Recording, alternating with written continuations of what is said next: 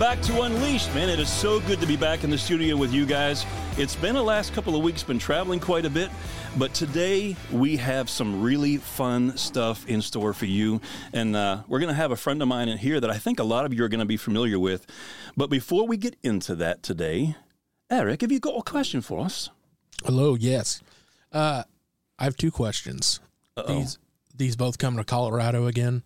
Okay. I don't know. The guy didn't say if I should say his name or not, so we won't. He wants to know if when you're target practice shooting, do you practice with broadheads? Yeah, you got to do both. When you're shooting a field point, depending upon what poundage, obviously, you're using, and actually what altitude, too, because that affects the flight of the arrow, you got to shoot both. They created expandable broadheads years ago because when bow speed started getting really fast, like over 285 feet a second, when you have a fixed broadhead, it's you have to tune it because the way that it flies and the way your fletchings are lined up, it can have what's called a planing effect. Maybe not at the real short range. You start getting out 25, 30, 40 yards, and you'll notice sometimes your broadheads, if they're not tuned right, they're not going to hit where you're aiming. So, and then they made the expandable broadheads, which open, on impact, and they shoot more like a field point. But yeah, with the whole thing like that, you need to be shooting both, especially if you're shooting a fixed broadhead. So okay. His other question is, what are the best hunting arrows? Oh man, here's the thing. It's like most archery equipment now; they all work. Okay. I've got sponsors in different areas. They all work. The straightness of the arrow, there was some that were like .007 or something. Trophy Ridge made years ago. Black Eagle are great. Gold tips are great. But yeah, they're all good now. Are they made out of aluminum or are they carbon fiber now? Or? Well, yeah, you got both. I used to shoot Easton FMJs, which is a combination of both. They're a real heavy arrow. Like when I'd be out with elk or bear or something, that'd be more like what I'd be using. But for whitetails, you can go with the thinner, smaller diameter arrows, and yeah, they all work. Okay. All right. That's it. Ready to get into it? Okay, let's do it. Hey, I have got a guest with me today, and I could read a whole big bio, but we're going to go through this bio basically as we're kind of talking here. But Josh Kaufman is here in the studio with me today. Josh, how many years have we known each other? Oh, man. I don't even know. At least. Well, we both know David Attenborough's. We were just talking about that. We were wondering if he sounded like he does now when he was 20. Yeah, I mean, you would think he had to. It was his job to. Well, he's got that incredible voice. But Josh, man, you've got an incredible journey. And what's neat is to have known you since you were maybe 5 years old. Oh, you got. Including snakes. It looked enormous. And from its size and markings, I was quite sure that it was a python, and therefore non-poisonous, which was something of a relief. So I thought, he sounds young in that clip. Yeah. He was just a kid. That's crazy. Oh, man.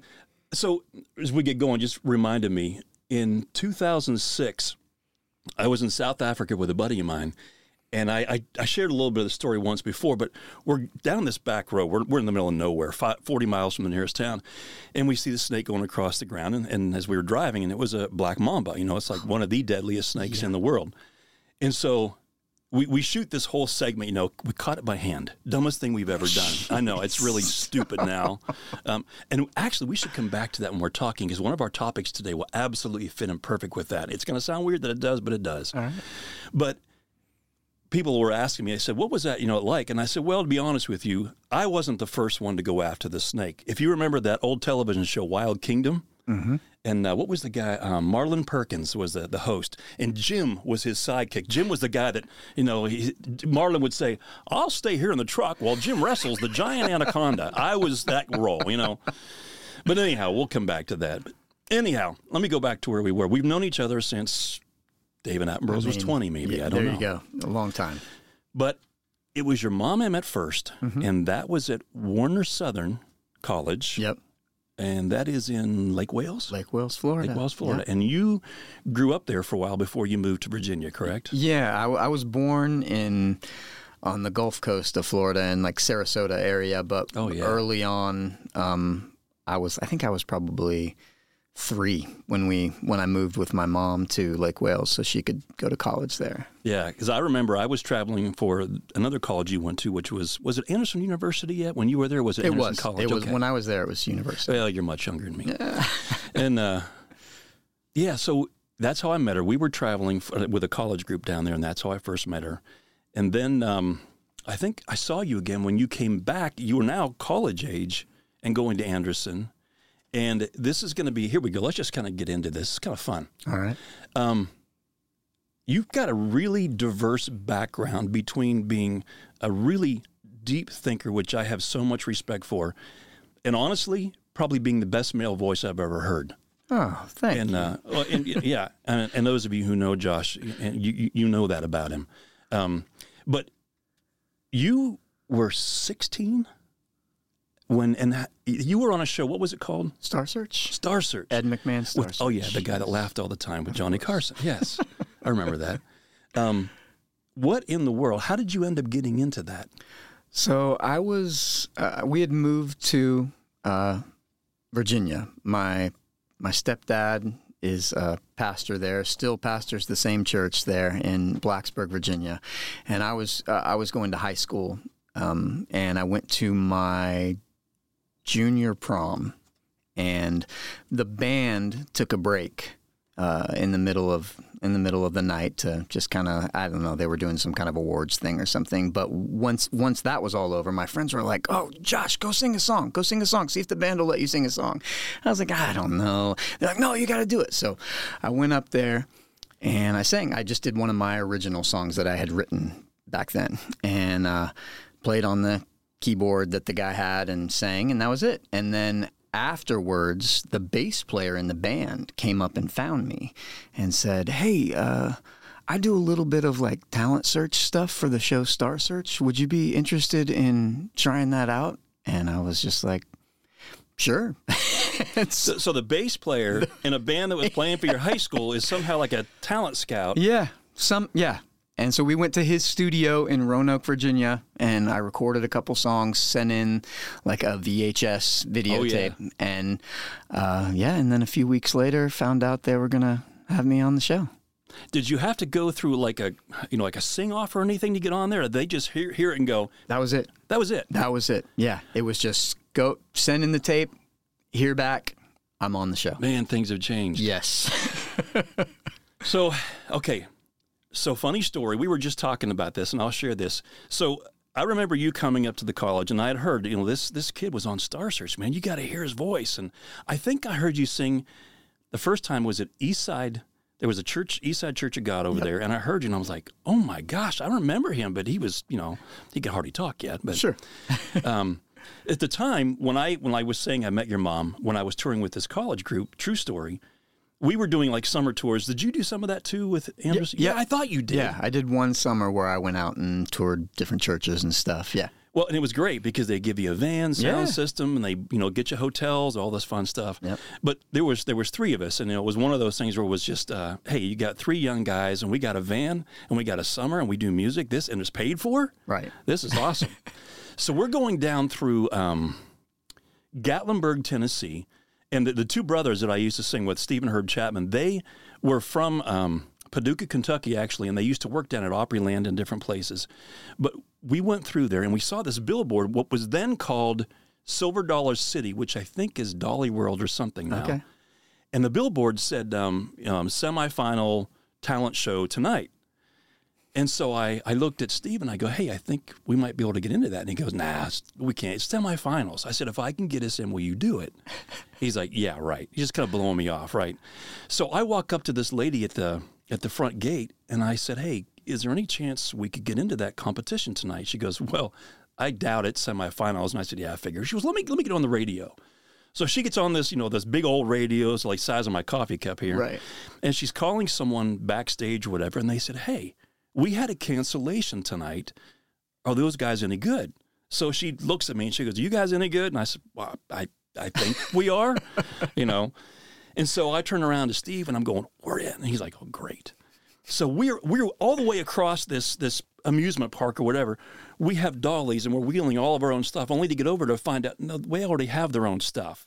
You just come all over there, just plug your stuff in, we'll sound check and get you going. So we get into this band competition, and I don't remember how many bands there were that night, maybe 8 or 10 or whatever.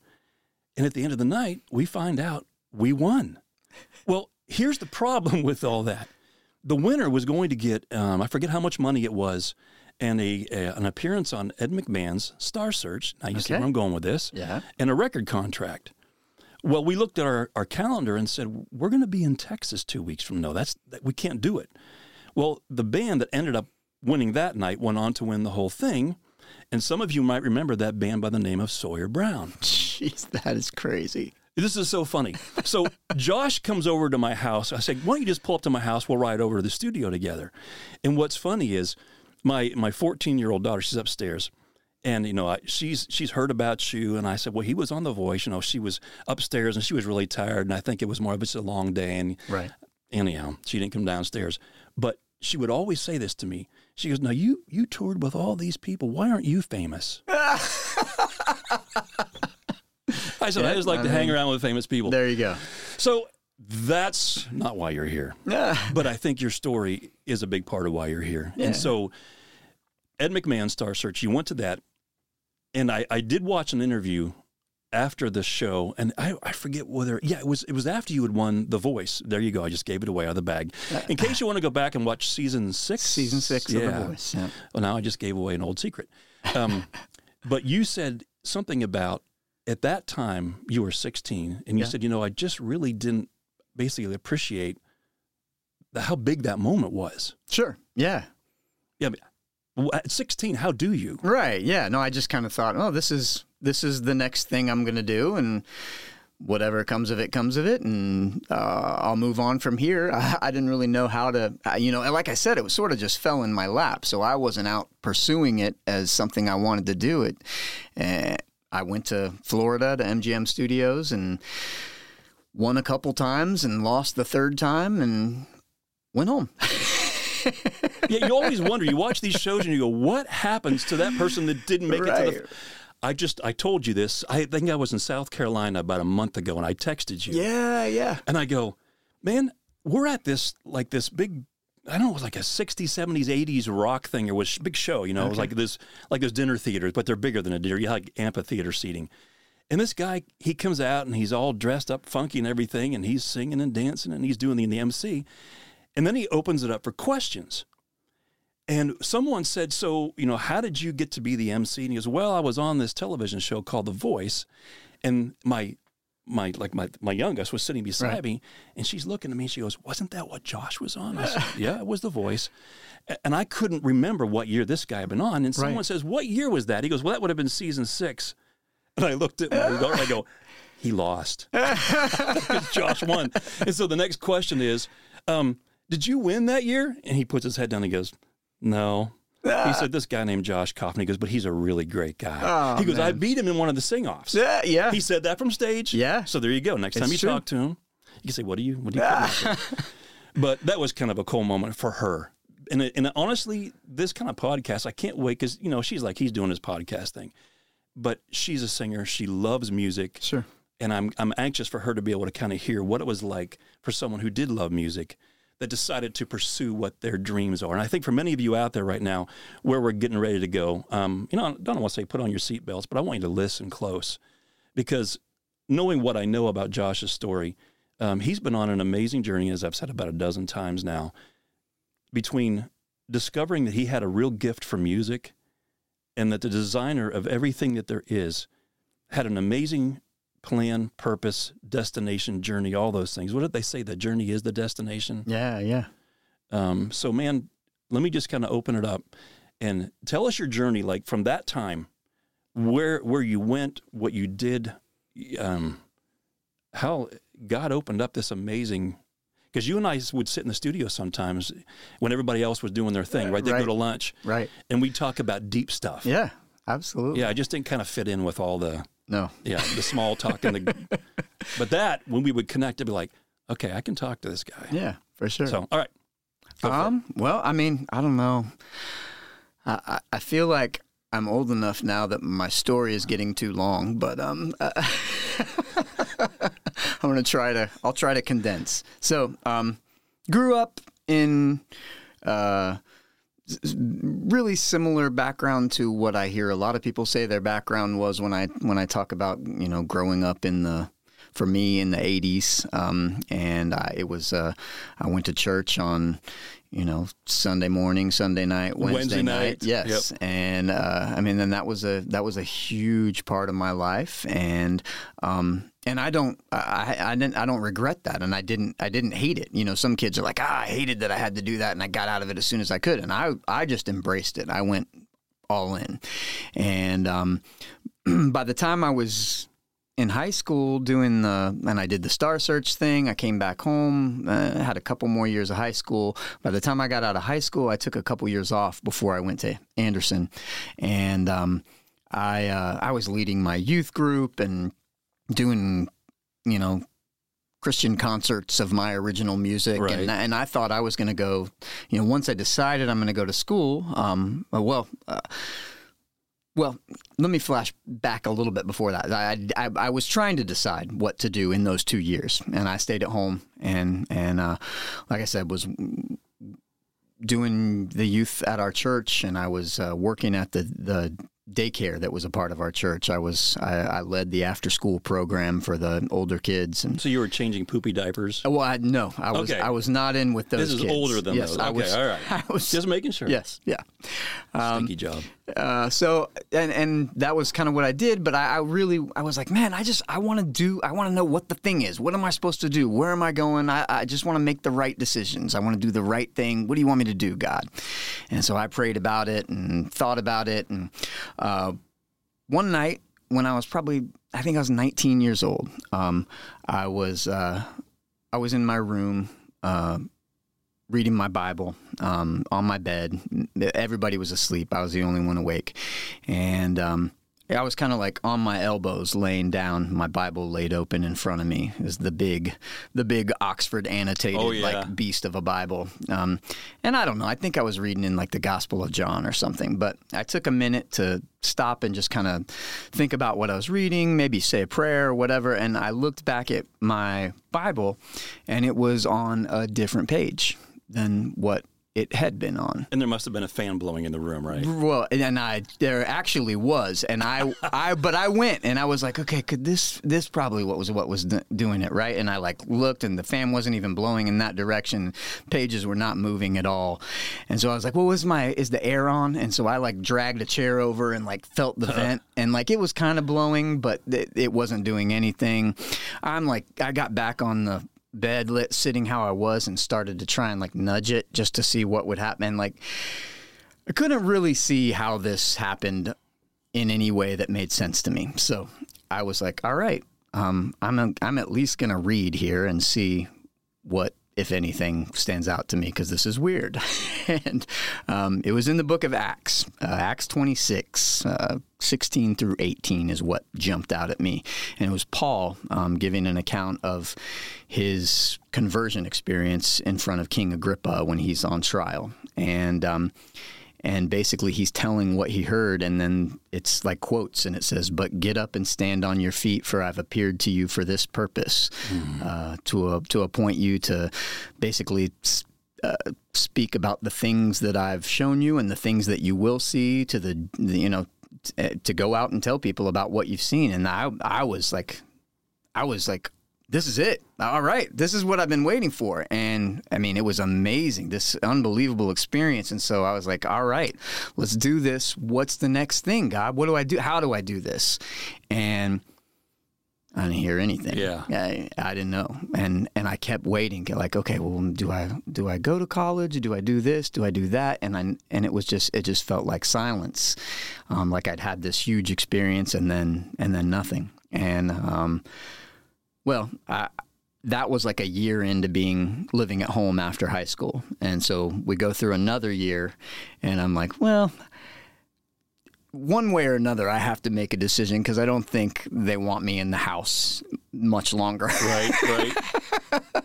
So I decided to do what lots of people who grow up in the Church of God and have any musical ability do. I went to Waiter. Yeah, there you go. I went to Anderson Right, University, because I had heard, there's lots of people who are musicians who have gone there, and so all right, the Gaithers are around there, and Sandy Patty, Stephen Curtis Chapman, exactly, all these, yeah. exactly. So I was like, I'm going to go there. I'm going to be a contemporary Christian musician star or whatever. Right. So I go, and still feel like I went into that thinking like, I don't 100% know that this is the right thing, but I have to do something. I have to just trust, Put it in gear. Yep. that things are going to go the right way. And I expected to come to school and find a bunch of like-minded people. And what I found was a lot of people who thought a lot of different ways about a lot of different things. Some kids who had really conservative beliefs about God, some kids who had really liberal beliefs and more progressive beliefs about religion and God, some people who didn't believe anything and they were just there because their parents made them come there. Right. And so I started hearing a lot more voices than I expected to hear. And then I got into my classes and I realized I don't really love being a vocal performance major, even though I was there on a vocal performance scholarship. Yep. And so I dropped that and I switched to music business, and I was like, I don't like this either.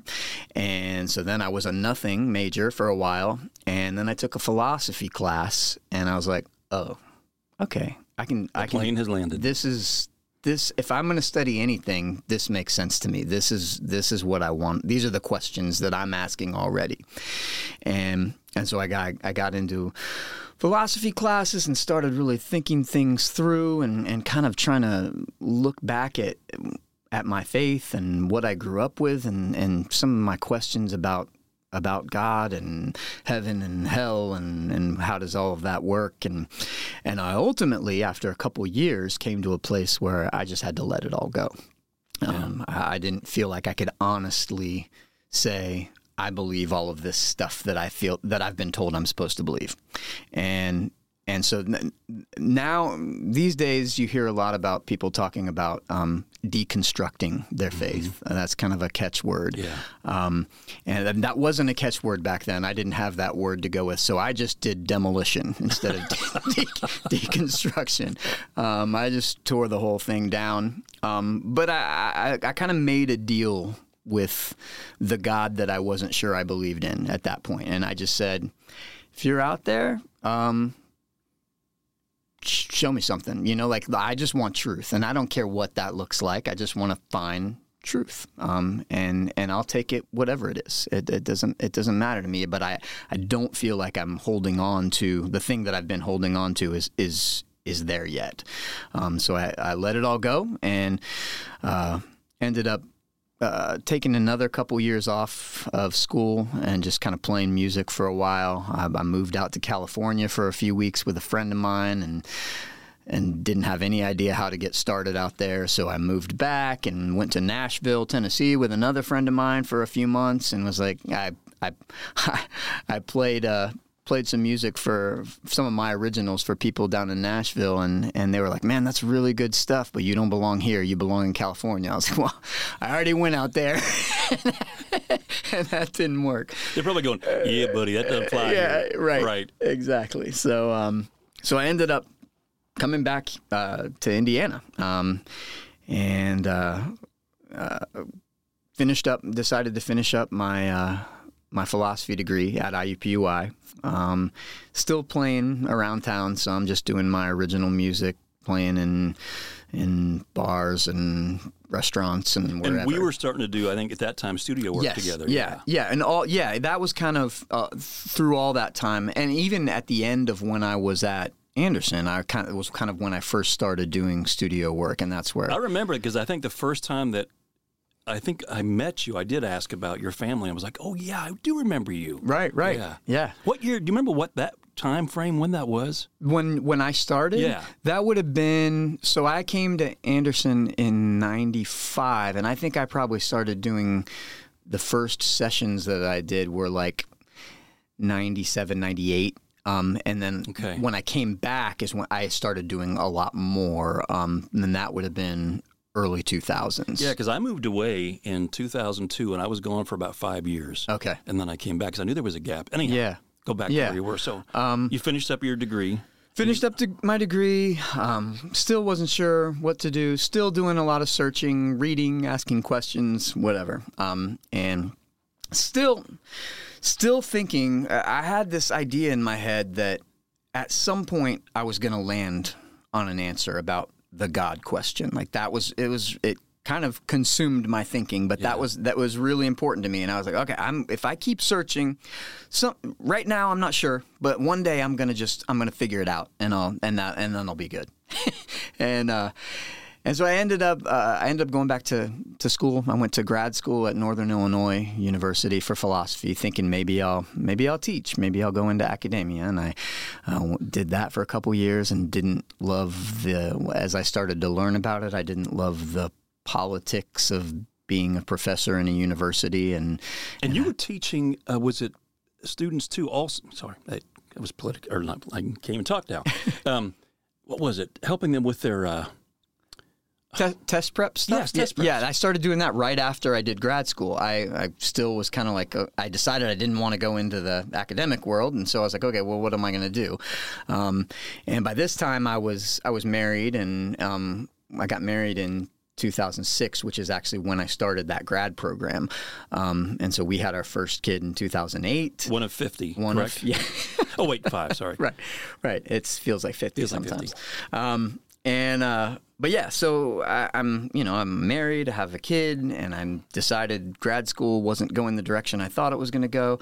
And then I decided, well, maybe I just really need to focus on the music stuff, but I can't just do that and go play terrible gigs for $50, and I've got to make some money. So I started doing the test prep stuff for SAT, ACT, GMAT, GRE, LSAT, all the standardized tests. I kind of got certified through the Princeton Review to teach people all that stuff. You need to change your accent now. You know that. Yeah, right. That's right. Exactly. So I did that for a while, and still was trying to play around town, and was just I wasn't making any money at it. I wasn't getting any bigger or more popular, and I really decided I want to focus on music. I've always been a musician. This is probably where I'm going to find my satisfaction in life, and I've got to focus on this. I've got to make something of it, and how am I going to do that? Because I can't take the traditional route of play the crappy gigs until you get to the good ones. I need to jump from here to somewhere else pretty quickly. And I was never one to watch those TV singing shows. But I had seen like 2 or 3 episodes of The Voice, and I thought, well, if I was going to do one of these shows, this is probably the one I'd try, which was actually convenient because none of the other ones would have let me on at that point because I was too old. You were 38. I was 38. Yeah. You were like the oldest. The oldest to ever win the show. I think I still am. See, I pay attention. Yeah. So at this point, I've tried all of these things and gone down all these paths, and I think, okay, the music is going to be it. And I made it, and I just on a whim, after I decided this, I sent in the little online entrance thing and to sign up to go do one of the open call auditions. Where was that? St. Louis. St. Louis. That's right. Because we were supposed to be on a studio session together. Oh, that's right. Yes. And you were gone, and I'm like, where is he? And someone goes, I know, but I can't tell you. I'm like, you have to kill me if I find out? Right. Like, well, I can't really say anything, but it's a voice thing. And I'm like, because that actually was after, because I did the St. Louis thing, and then once I made it past you went that, to California, yeah, I got through the whole thing in St. Louis, and they had me come out to the kind of final thing to decide who's going to be on the blind auditions, and I had to cancel a studio session because of that. That's what I remember. Yeah, and of course, it's don't tell anybody why you're doing this unless you absolutely have to, and so I went out there, obviously got on the show. Went through the whole process. It was, I was very purposeful and deliberate and strategic about how I did that show. I watched the whole season before mine. Like I said, I never really watched those shows, but I watched the whole season before mine just to see, like, how does this go? What works for people?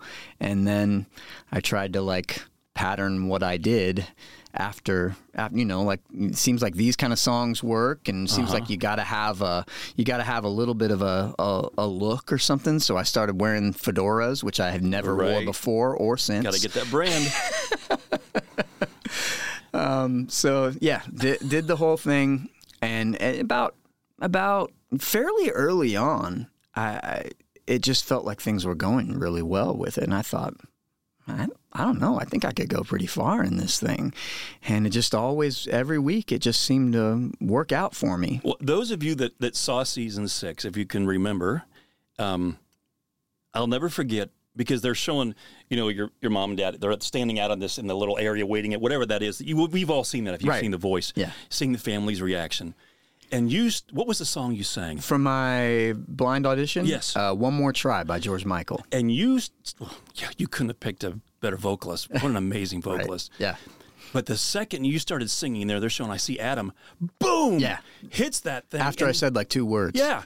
And then your mom, she's in there going nuts, out there. And then I think it was Blake. Mm-hmm. Blake went. And then was it Christina was on that season? No, it was Shakira. Shakira. And then she goes, and then Usher waited and waited and waited. And then finally he's like, yeah. and I was sitting there going, this is a guy I've been singing with in the studio. Because, when you're doing group vocals, you're trying to blend. You're trying to blend. Yeah, yeah. And I can remember you getting up and they'd say, hey, Josh, sing that solo. And you'd open your mouth and all of our heads would go, our jaws were on the floor going, oh my gosh. So when I knew you were going to be on the show, I'm like, this is going to be good. So anyhow, I want to know too, as you're saying this, you watched the whole season before to kind of see what it was like. Mm-hmm. What's it like behind the scenes, the stuff that the rest of us, you're making commercials and all. What's your schedule like on a daily basis with that? It changes the further you go along. So early on, there's a lot of downtime, and you're just kind of sequestered at this hotel, and you can't go anywhere, and you just wait until you have like a time that you're supposed to go, sit in a studio and do an interview and be on camera for something. But the further you get along, it gets to be early mornings, late nights, lots of footage, tons and tons and tons of footage to get the little 1 minute snippet that you see. Like people taking selfies and cropping them and changing everything. So much going on by the end of it, and not a lot of sleep. I got to the very end, the very last week, I actually lost my voice. I think it was at the very end of the last song you did or something. Knowing your voice, you went up to do something, and I started to hear a little bit of something, but it was at the very end of the song. Right. And I went, no one's going to notice that. Because everything was nails. Sure. And I'm going, he's tired. I had all kinds of steroids in my body at that point, too. I mean, I couldn't, if I hadn't, I wouldn't have been able to sing that last week. I just couldn't. Because I think coming into that last line or something in the song, you could do this kind of a high gravel thing, and then that's when I went, and then you went to this high falsetto thing, real high. Right. And I went, it blew everybody away so much to hear that. I was like, I didn't really hear that other thing. Sure. Yeah, sorry, I just remember. No, that. Yeah. And I can go back and listen to that and hear how it wasn't my normal voice. And most people wouldn't. Right. I mean, because I know how my voice is, when I get tired like that, I know my voice well enough to go, yeah. Yeah. Right. But it was the steroids got me through the last week. And yeah, I obviously it, as far as the way the show is supposed to go and what you're trying for, it went as well as it could. I won that season, went on the Voice tour that summer, which is actually the only time they've done a tour for the show. We went and just played a bunch of like probably 500 seat kind of theaters around the country, and then got back and started working on trying to get a recording out, and worked with some different songwriters and producers. And do they does like The Voice put you in touch with those people? Like, because you finished up with Usher, right? Right. Yeah, you were on his team when you won. Yep. Do they start saying, hey, I want to introduce you to, some of these writers, or how does that? No.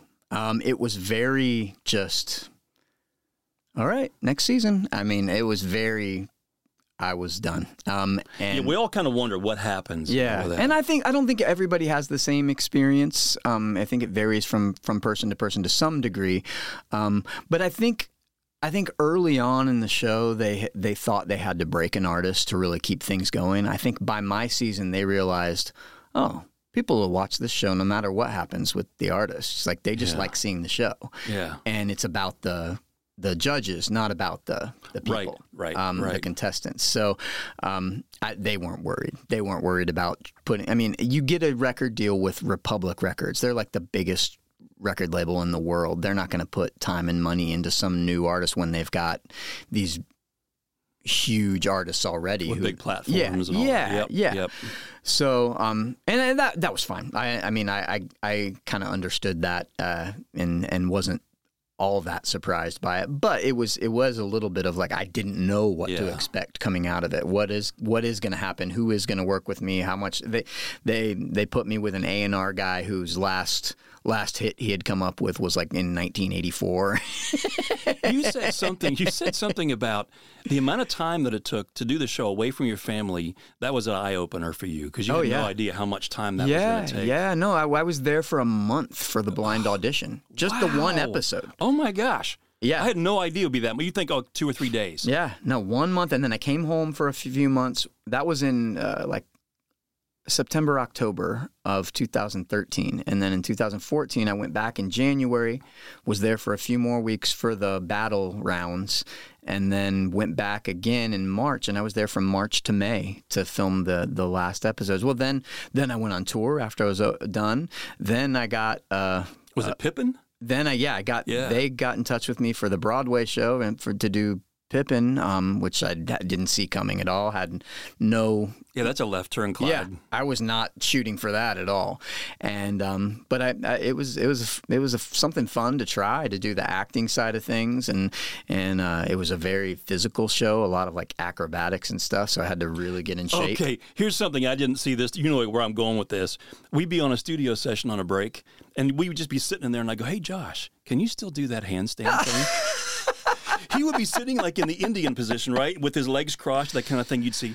And he would put his hands down on the floor, and he could do a handstand out of that position. And he would just hold it. I'm like, oh, my gosh. Yeah, I don't know that I could do that anymore. But I used to like, I'd get on like a chair, like, and put one hand on the seat of the chair and one hand on the back and just kind of push up into it. It was, I don't know. But anyway, I had to do a ton of stuff in the show. I had to do like this guy, like I had to do like a backflip up over somebody and climb a pole while singing, like climb a pole and run across something and get shot up on a Russian bar. And then I remember the first night I finished this one song that was really, really physical like that. And I sang the last note and I was like, there's no way I can't even say the next word that I have to say. But yeah, somehow I got through it. And as I got used to it night after night, it worked. I was able to do it. But yeah, anyway, did the Broadway show. I was living in New York for a while. My family came out when they could see me, when they could get away from school, and my kids were, on breaks. This was during the fall after I was on the show in the spring. And did that, ended up having another Christmas show a couple years later that I went back to Broadway for. So I was gone a decent amount. I tried not to be gone too much, but definitely had some traveling to do. But I think the thing to kind of, I don't know. I can get into all of the little things there were a lot of little things that you did Yuletide. I did Yuletide a couple times with Indianapolis Symphony Orchestra. I headlined the Indy Jazz Fest. Yep. I saw you down at Conner Prairie. Yeah. I mean, so lots of big things, and if you list them all out and you put them all together, it looks real good. Yeah, it does. and people are impressed, and that's great. But from that time, from 2014 till about 2018, is probably the most out of place and depressed that I've ever been in my life. And you hear that story from so many people. They always, I've heard so many people say, like, you look at me, this was my high point. Remember that? Yeah, that was the worst I've ever felt. And that it was true. I mean, I have a little bit of a tendency toward depression. And by 2018, I really, really fell into it, and kind of spiraling down. I felt going into The Voice, I always felt like, okay, I'm going to do this thing, and then I'll be able to work it towards what I really want to do. Yeah. Yep. And you can't really do that. Well, it's like we said earlier with that Steve Perry comment from Journey when he said, fame is a mistress and you have to keep feeding her. Yeah. And I mean, people develop an expectation of you when you win a show or something like that. When you come out of that, they know what they saw you being, and they know what they want you to be. And I wasn't that really.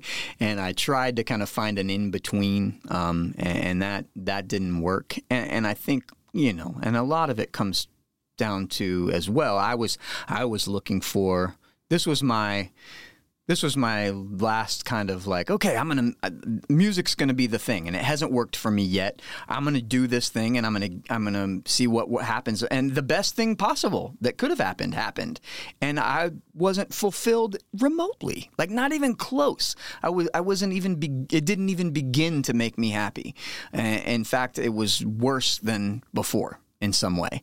And so then it was like, okay, I don't know. I'm out of ideas. Like I've asked all these questions, and amidst all of this, I'm still asking my God question. Like, okay, where do I land on this? Is there a God? Is there no God? Is the religion that I grew up with the wrong one, and I just haven't found the right one yet? What about that? And I'm continuing to want to land on that right answer. And you know how you have like these moments, that you remember certain specifics about them, and it's like, why do I remember that aspect? It doesn't make any sense. So I remember this moment. I was walking through my kitchen. It was late at night. I think I had like walked out of the bathroom, and I'm walking through my kitchen, and all of a sudden it just hit me. You're not ever going to answer this question.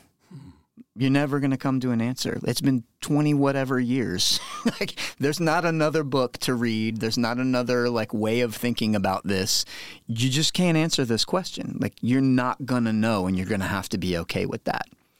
And there was a sense of like, okay, yeah, that there was a little bit of a peace and like a letting go in that. But looking back now, I think that was like the beginning of the real journey for me was being able to let go of putting everything on my own ability to find an answer and answer the biggest question. Yeah, he had to let you go find out. Yeah. And so wow, what kind of love is that? Yeah. Yeah. Oh my gosh. And it's funny. I go back and forth on this. I know I remember years. I honestly don't know how my stepdad answers this question now, but I remember him talking to me when I was a kid and saying like he really regretted that he ran away from he felt like he was called to ministry as a 17-year-old, and then he kind of went off and did his own thing for years and years, and then eventually came back to it and has been a pastor for a long time. But he said, what could God have done with me if I'd have just done it, if I'd have just gone with it right then? And I get that. And I've thought about that in my own life. Like, what if I had just, when I was 19 years old, when that thing happened in my bedroom and the Bible pages changed, what if I had just been like, okay, I'm just going to start doing it and see where you lead me, instead of kind of questioning, and then going down this other road for 20 whatever years. But the other way I look at it is I just don't know how I could have done it any other way. Being me as me in this particular life that I was in and the situations that I was in, I just don't know how I could have gone down another road. And looking back, I really do feel like God was there, whether I recognized that or not. And so you just said the word whether. Yeah. So yes. Was this the same night in the kitchen when? No. So the kitchen thing happened. I started coming out of my depression. You're coming to peace with it now. Yes. Okay. Yeah. And a couple months later, this is when all these things start to happen. A couple months later, I thought about there many times along the way for all those years that I was searching. There had been a number of times when I thought I should pick up the book "Surprised by Joy" by C.S. Lewis. And I thought I had in my mind I had read that when I was like 18 or something and had good memories about it. And I never did go back to it. Never did. And every now and then that idea would come up in my head. You should read that. And I just never would. And finally, this is early 2019. I was like, all right, I'm gonna buy the ebook. I'm gonna start reading it. And I would read it here and there over the course of weeks. Every now and then I'd pick it up, read a few pages. It was fine. He's a brilliant writer, so even if it's not totally what you want to be reading, it's just he's an engaging writer, right? So I'm reading about it's basically his autobiography from the time he was born until his conversion to Christianity. And so I'm reading the first part of his life about going to school and what he grew up with, and it's fine. And then I put it away for a while, didn't come back to it. Get to the summer of 2019. It's August, and I decided, okay, I'm going to knock out a good chunk of this book. I'm going to really start getting through. It seems like everything happens for me late at night. So it was late at night. My wife Jenny is a night shift nurse. She was working that night. I had all the kids in bed, so I was just up, and I decided I'm gonna read for a while. And so I got into it, and so I finally started getting to the point where he starts talking about not being able to dismiss the idea of there being a God anymore. And he feels like, man, I really feel like something's drawing me in here, and I can't deny it. As he's getting to that point in his book, I feel this real sense of like convergence, like, oh, you're kind of talking about, I feel like what you're talking about is where my life is right now. And kind of connecting your head and your heart at the same time for once. Yeah, exactly. And the more I got into it, it just really, I started having this experience of like connection and feeling like I was being spoken to. I put down the book for a little while and I went outside, sat on my porch, and there were storms off in the distance. And you know how you can do the counting seconds thing to see how far away it is. Yeah, so the lightning would flash, and I'd count, and like 5 seconds for every mile. It was like 5 miles away at the time, and you'd hear the thunder kind of rolling. And just kind of sat out there and thought for a little while, and then I went back inside, and I read through the book, read through him talking about just really feeling like first he became a theist. First he was like, okay, there has to be a God. I have to acknowledge that. And then ultimately he talks about getting into a car I think he said he was going to the zoo, and somebody was driving him to the zoo. He said, I don't know how it happened. He's like, I'd been thinking about all these things. I'd been praying about them. He's like, I got in that car. I wasn't a Christian. And when I got out of that car, I was a Christian. And so I read his whole experience, all of his arguments, and he's so, everything he says is so well reasoned and thought out. And so it was just a really affecting experience for me. And so I put the book down, and I'm not the kind of person generally who hears like, I don't know, some people say they experience God as like almost an audible voice. So like, do this, go here, read this. And I don't have those experiences that often, or really very at all, I guess I would say. But this was about as close to that as I've experienced. I really felt something saying like, go back outside. And so I walked back out on my porch. It's like, I don't know, it's probably 2 a.m. at this point. And the storms are there now. I don't have to count anymore. It's like lightning, thunder. It's pouring down rain. And I just sat there for a minute, and I was like, okay, I mean, what? Like what? What do you want me to do?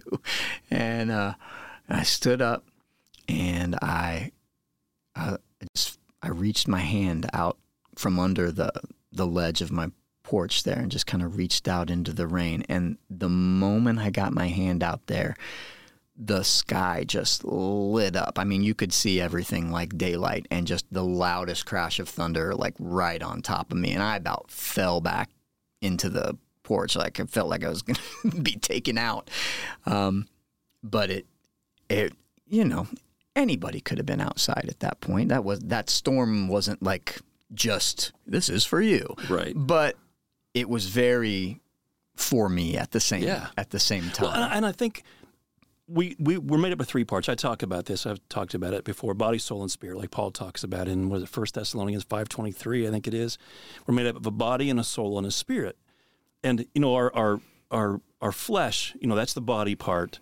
And then you have that soul part, which is where our mind, our will, our thoughts, our emotions, our choices all are. And then you have the core of who we are, which is our spirit. That's the eternal part of us. And the moment that we truly believe God's promised Holy Spirit, like it says in Ephesians chapter 1, comes into our spirit. And I think, and again, I'm not trying to put words in your mouth. The way that I can relate to it is this. I don't hear God, hey, Brent, here's, you know, that kind of a conversation. Right. But my spirit resonates. I know when he's talking to me. Yeah. And those kind of moments, for those of you listening out there, you know, maybe you've had those moments where you went, you know, that could have happened to anybody, but you know when God is talking to you. Right. And so you were questioning, and he speaks to you.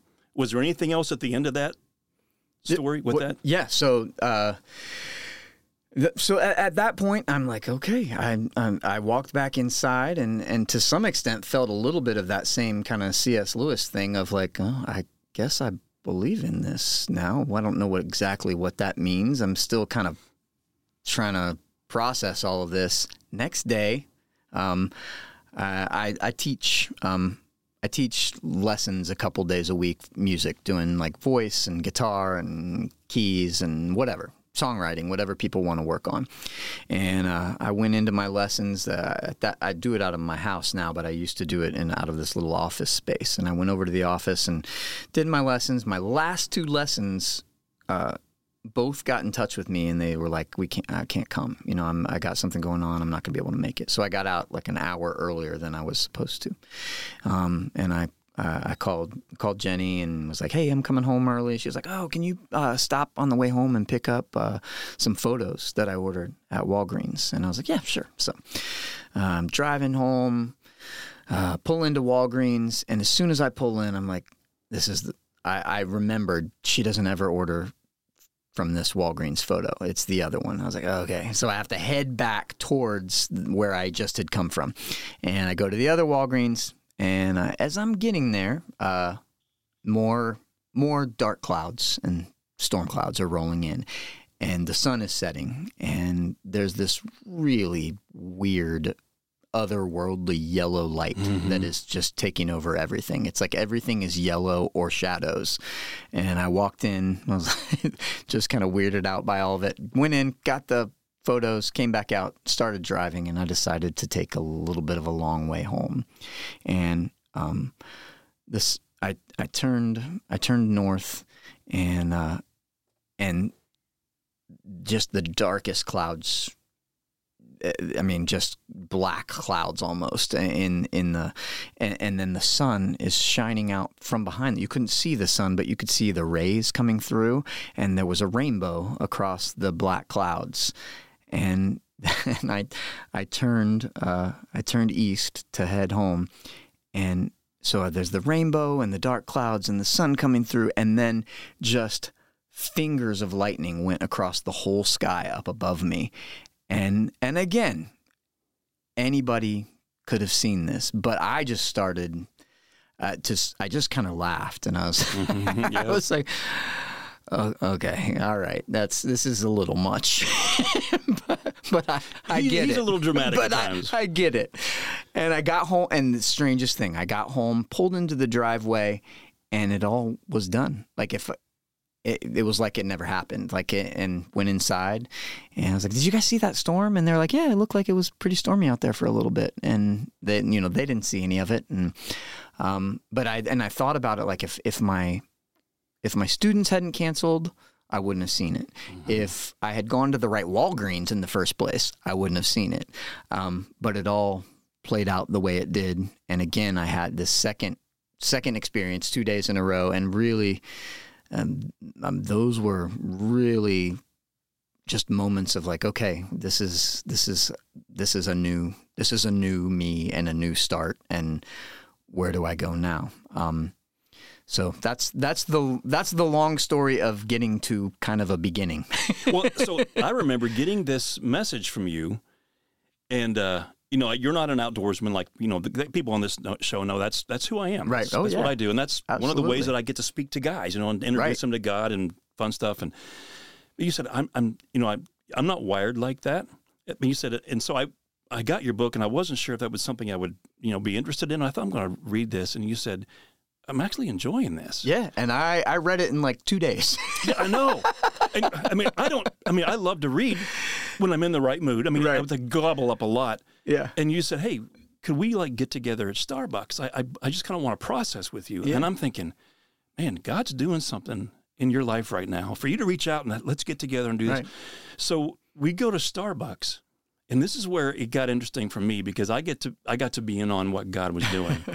We're sitting in Starbucks, and you're telling me this story, and it was stormy in the distance. We knew it was coming. Right.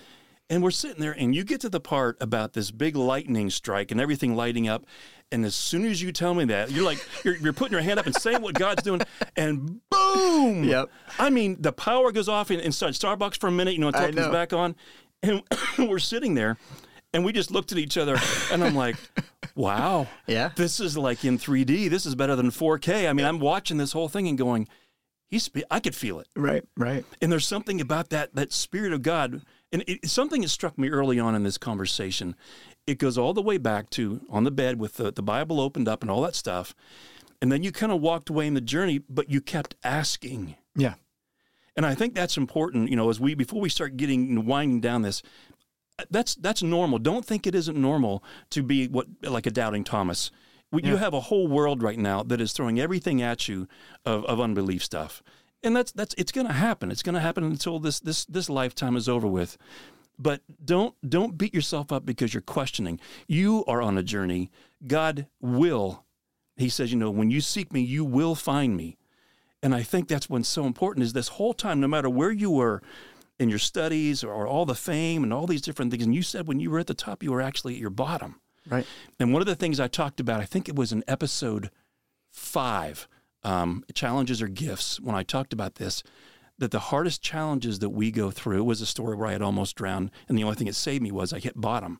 Right. And it stopped me from being stuck in this whirlpool, and I was able to get to the surface because of that. And so the whole thing, was it a good thing or a bad thing you hit bottom? Yeah. Was it a good thing or a bad thing that in 2018, whatever that stuff was, that God allowed you to get to that place where you realize, I can't keep doing life like this. There's something more, and something inside of you was drawing you to that, but God was patient with you, yeah, and He was loving. And I'm telling you right now, if nobody else, even just hearing the story again and seeing the journey God took you on, so those kind of highs, and then hearing you talk about the lows, and you have a loving Father who came back. I think about the prodigal son story, right? You've got the father. The prodigal son runs away and does all this stuff. And then you had the good son who should have had, the inheritance at a different, the way it should have been first and all this. Right. But the story isn't about the prodigal son who ran away and blew all of his money and comes back to a father who loves him. And it's not about the son who does all the right things, so the father should love him, right? Right. But if you go back and you look at it, when he threw the party for the son, the one that was way, the father invites them both to the party. Right. It didn't matter what they had done good or what they had done bad. Yeah. His love for them remained consistent no matter what. And I'm saying all that, if you're listening to this right now, it doesn't matter who you are, where you've been, what you've done. You have a Father that does have a journey for you. And if you're feeling Him pulling on you, listen, there's no time frame. I'm not going to try to shame some of you out there right now. Well, you better do it now. Tomorrow may be too late.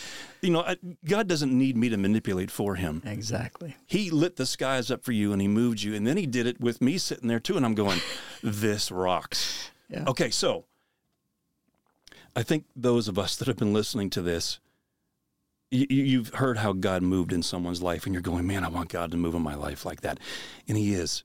It's really just a matter of learning to know him, to listen to him. Let me say something real quick, Josh, before we finish up. We have something on here called Unleash Plus, and that's for the people that have the subscription membership. We're going to keep this conversation going in a minute for those who are subscribers. If you want to get more music and more conversation, that's great. So you can subscribe to that. Just go to unleashed.men, and you can find the subscription page on there. Enough of the commercial. I want to come back to where we just ended with God lit up the skies. He lit up your spirit. And he was drawing you in ways that only God can do. Music is a huge part of your life, my life, and even people out there that don't sing, music is a part of your life too. You know where you were when you heard a certain song that meant something to you. Josh, is there a song like that for you that you could tie together? And would you be willing even to, sing us out on this? Yeah, absolutely. There's a song I've been... I started learning or relearning, I guess, a couple days ago. I grew up listening to a lot of the Christian rock artists, and somebody I really loved was Mylon Lefevre, and he just passed a couple days ago. And I had been kind of revisiting some of his old stuff. And there's a song that my dad pointed out to me when I was talking to him about it just a few days ago, and he was like, "Oh man, I really loved his song Morning Star." And I went back and started learning it on guitar and singing through it. And it's just a really beautiful song. And he's a guy, Mylon Lefevre is a guy who kind of went away for a while and then came back in his faith. And so this is a song of his called Morning Star. Here I stand before you on my knees. So Jesus, help me, please. I want to be just like you. And I will, 'cause it's your will. And I can't do anything because of what you've done for me. And I'll praise you till the mountains reach the sky, till the rivers all run dry, because of what you've done for me. And I'll praise you with my lips and my guitar, 'cause you are my morning star. Oh, Jesus. Mm-hmm.